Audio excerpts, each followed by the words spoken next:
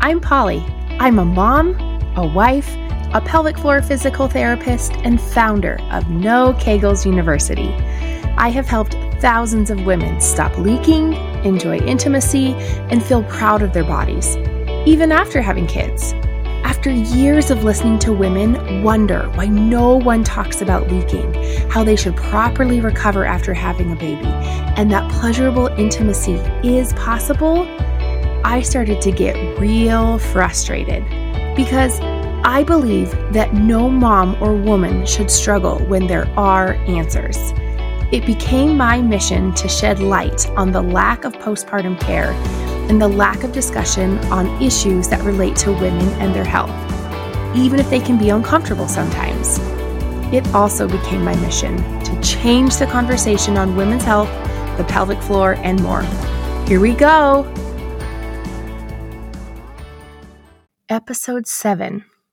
Let me teach you my method to strengthen your pelvic floor. I want to start this episode out with yet another story. So years and years and years ago, I had a major hip surgery. And prior to that, it really was a long road to get me the help that I needed.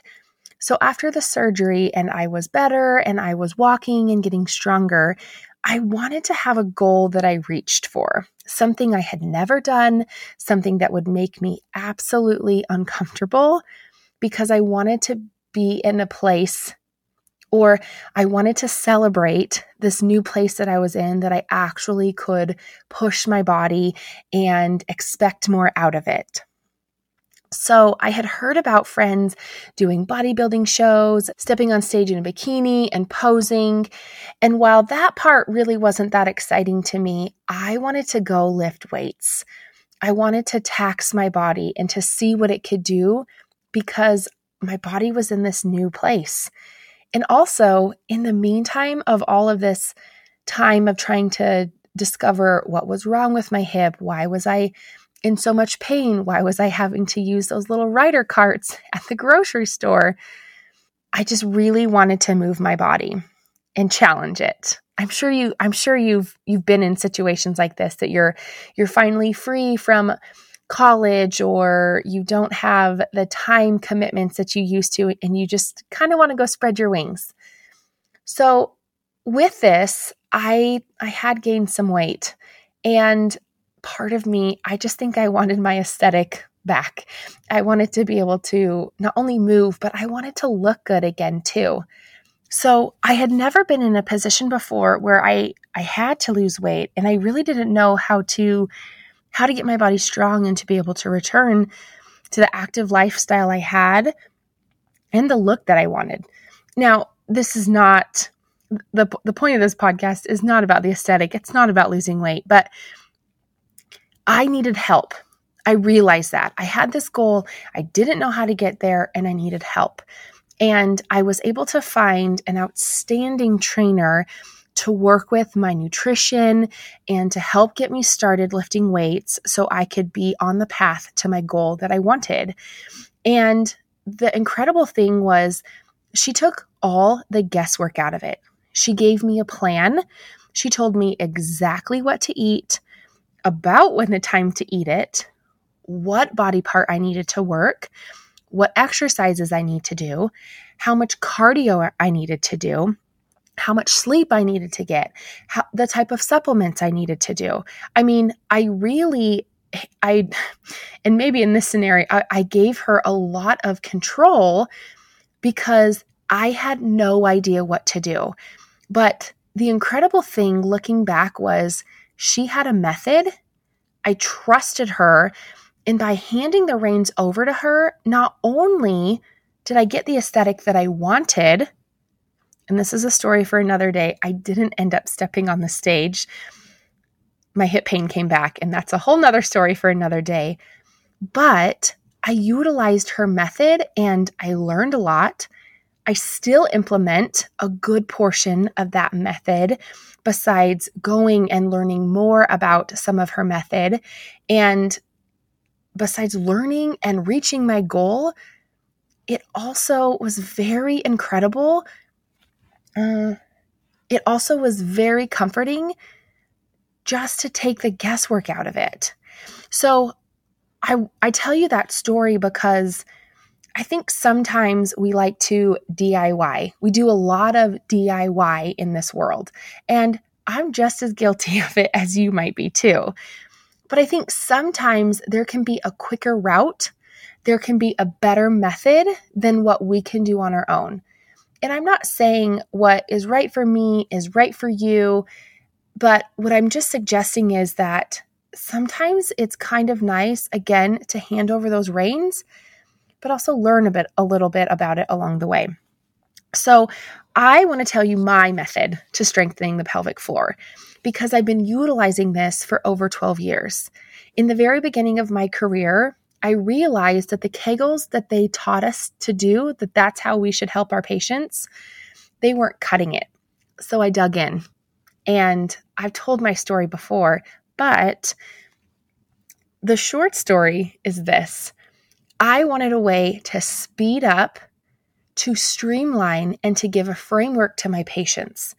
I also, and I don't think I share this part in my story very often, but I also wanted to create something that my patients and clients weren't reliant on me for every part of their strengthening.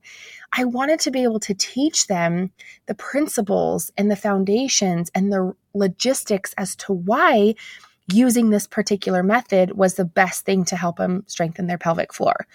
So that's how I was able to determine my method, VAB3, VAB3. So V is for vertical, A is for above, B is for below, and 3 is all 3 planes.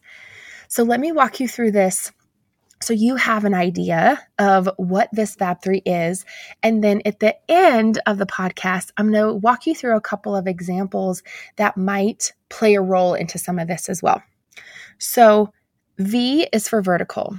We know that anytime our body experiences vertical motion or up and down motion, and sometimes even more specifically that downward motion, our pelvic floor contracts against our urethra. And that pressure and that tension from our pelvic floor muscles squeezing against that urethra, it's almost like someone is stepping on a hose to keep the water from coming out, or in our case, the urine from coming out. So I like to utilize vertical motion in a lot of my programming. You'll see it. And in fact, when I give this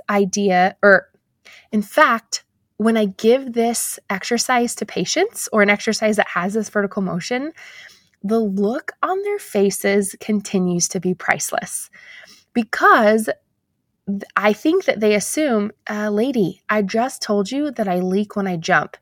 And now you just told me that I need to do the jumping jack series? What?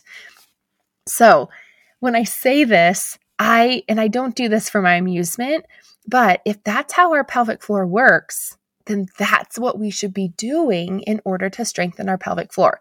However, we're going to be doing this in a way that we are successful in, meaning we're not leaking, we don't have pain, we don't have pressure, we don't have any negative symptom associated with whatever vertical motion we might be doing in an attempt to strengthen our pelvic floor. A is for above. Above means any type of strengthening above our pelvic floor. So this could be our back muscles, this could be our core muscles, this could be making sure that our spine has really great motion because that will influence the pressure inside our abdomen. And that is probably one of the bigger players, meaning that everything that's stacked on top of your pelvis needs to be functioning well. Your core should be strong. Your back muscles should be strong. You should have plenty of range of motion and mobility in your upper body so it's in a position to help strengthen that pelvic floor or support it. So I know a lot of people will say, oh yeah, of course, core and pelvic floor go together. Now, this is an episode for another day, but I don't recommend trying to contract your pelvic floor and your core at the same time, trying to do those type of isolated movements. I really don't.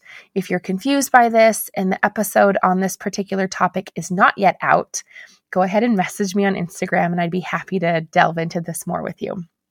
But what we're after here is we want to make sure that the pressure and the strength is normalized and appropriate. So a lot of times what I mean by this, and the way I'll explain it to patients the first go around, is when you're pregnant, your belly gets bigger and it shifts forward. And in the process of this, the center of gravity moves forward.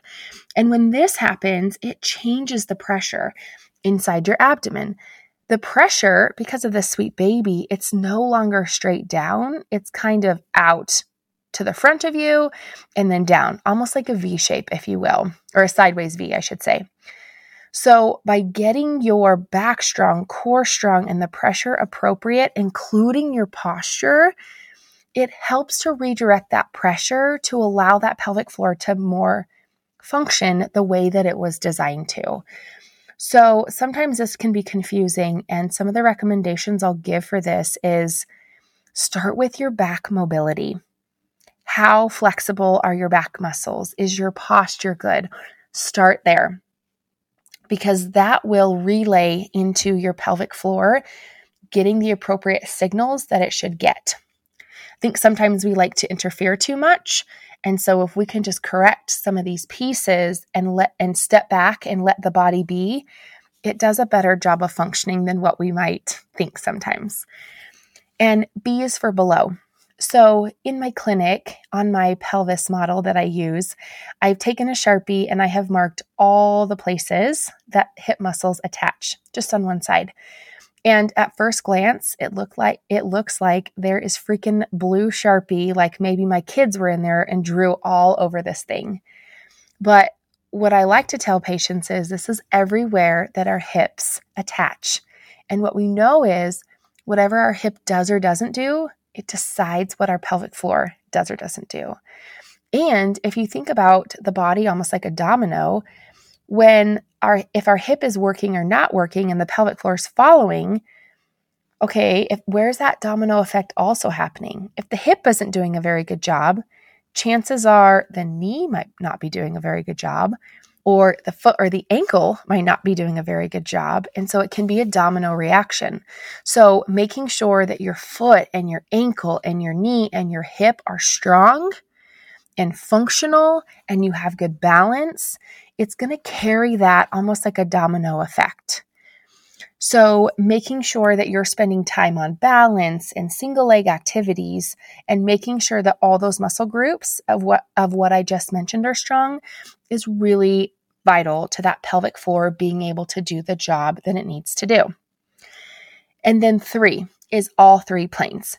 So the funny part about this story is this is such a very basic principle, but when I first learned it in anatomy in high school, oh, you guys, I should be so embarrassed that I'm standing here preaching about 3 planes because it did not make sense to me to save my life. So the way I like to simplify it's any movement front to back, side to side, or right to left, and then anything diagonal or rotational. Now, what I'm referencing that I learned in high school and in college, and then again in PT school, is that our body is, when they reference different parts of the anatomy, it's broken up into 3 planes. But really, you might better understand this as just saying 3D. We now have 3D printers, right? So a paper printer, when we use that, it just prints a piece of paper, and whatever it is we print, it's flat on the page. It's one-dimensional, right? But then now that we have these 3D printers, which I won't even begin to understand how that works, but when you print something, you have this lifelike 3D structure that you're holding in your hand. It's very different, right? There's more to this 3D thing that you printed from the 3D printer than whatever it is you printed on that piece of paper. So this is where, and this is an episode for another day too, but this is where I see a lot of programs are lacking, especially in the female body, because we know that the female pelvis is different because of the angles in which our pelvis is compared to the male pelvis. But we need to make sure that our body is having the opportunity to be strengthened in all three planes. So if you're doing squats, that's one plane, up and down, up and down, up and down. If you're doing side lunges, that's an exercise, anything, what I mentioned before, side to side. But more than likely, we're not adding rotational components to our squats or our lunges, or are we? In my programming, we do, because we want to make sure we're getting all those three planes because we're functional people. There's more to us than just doing squats. And our daily movements, we do a lot more than just squat like we would in the squat rack.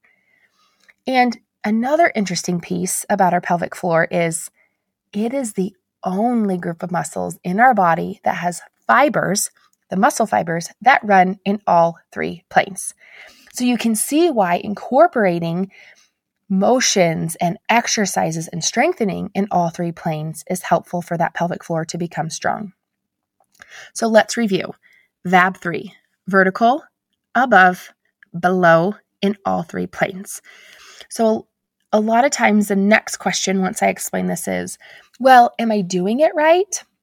What I would say is you more than likely are strengthening your pelvic floor if you're utilizing at least 2 from VAB3 in said workout. So someone might come to me and say, okay, well, I run, that's vertical, and I'm doing below. Does that count? Possibly, but if that's all you're doing and you're not adding all three planes for the week, then you might not be getting the most benefit for that pelvic floor. You with me? So yoga is another example I'll get asked because they'll say, well, I'm not doing anything vertical. And I'll say, right, but depending on the flows and whoever is leading you through this yoga practice, you might be getting above, you might be getting below, and you might be getting all three planes. I actually think yoga is a great way to strengthen your pelvic floor. I wouldn't say it's the only way, but it's a component that if you're doing it, and depending on the flow, more than likely you're getting some pelvic floor activation and some strengthening. So for this episode's homework, what I want you to do is I want you to sit down and write out all the types of exercises and workouts and physical activity that you like. And I want you to write next to it a V, an A, a B, or a 3, and see where might your pelvic floor strengthening be lacking. Now, this might be the first time you've heard of this, and that's totally fine, but I'm not one to burn it all to the ground and start fresh. Let's take what you're already doing. Let's take what you actually like and utilize that. So if you sit down and you look at this and say, man, I got a lot of V's and I got a lot of B's. Okay, you need to look at finding some more A options and some more 3 options, or trying different combos of the V, the A, the B, or the 3. And if you need help trying to figure out what's the best solution for you, then check the show notes and you can schedule a pelvic floor strategy call with me. And in 15 minutes, you and I will come up with a month's worth of pelvic floor strengthening exercises, as well as at least 3 strategies that you can implement for your pelvic floor. Remember, you're an heiress and a queen and everything in between. If you enjoyed this episode or even wondered if I can help you, check the show notes for more details. And to see what else I'm up to, follow me on the socials at Beyond the V by Polly. Because I'm changing the conversation on women's health, the pelvic floor, and more, I still need your help. Please subscribe, leave a review, and share with a friend or two. See you next week.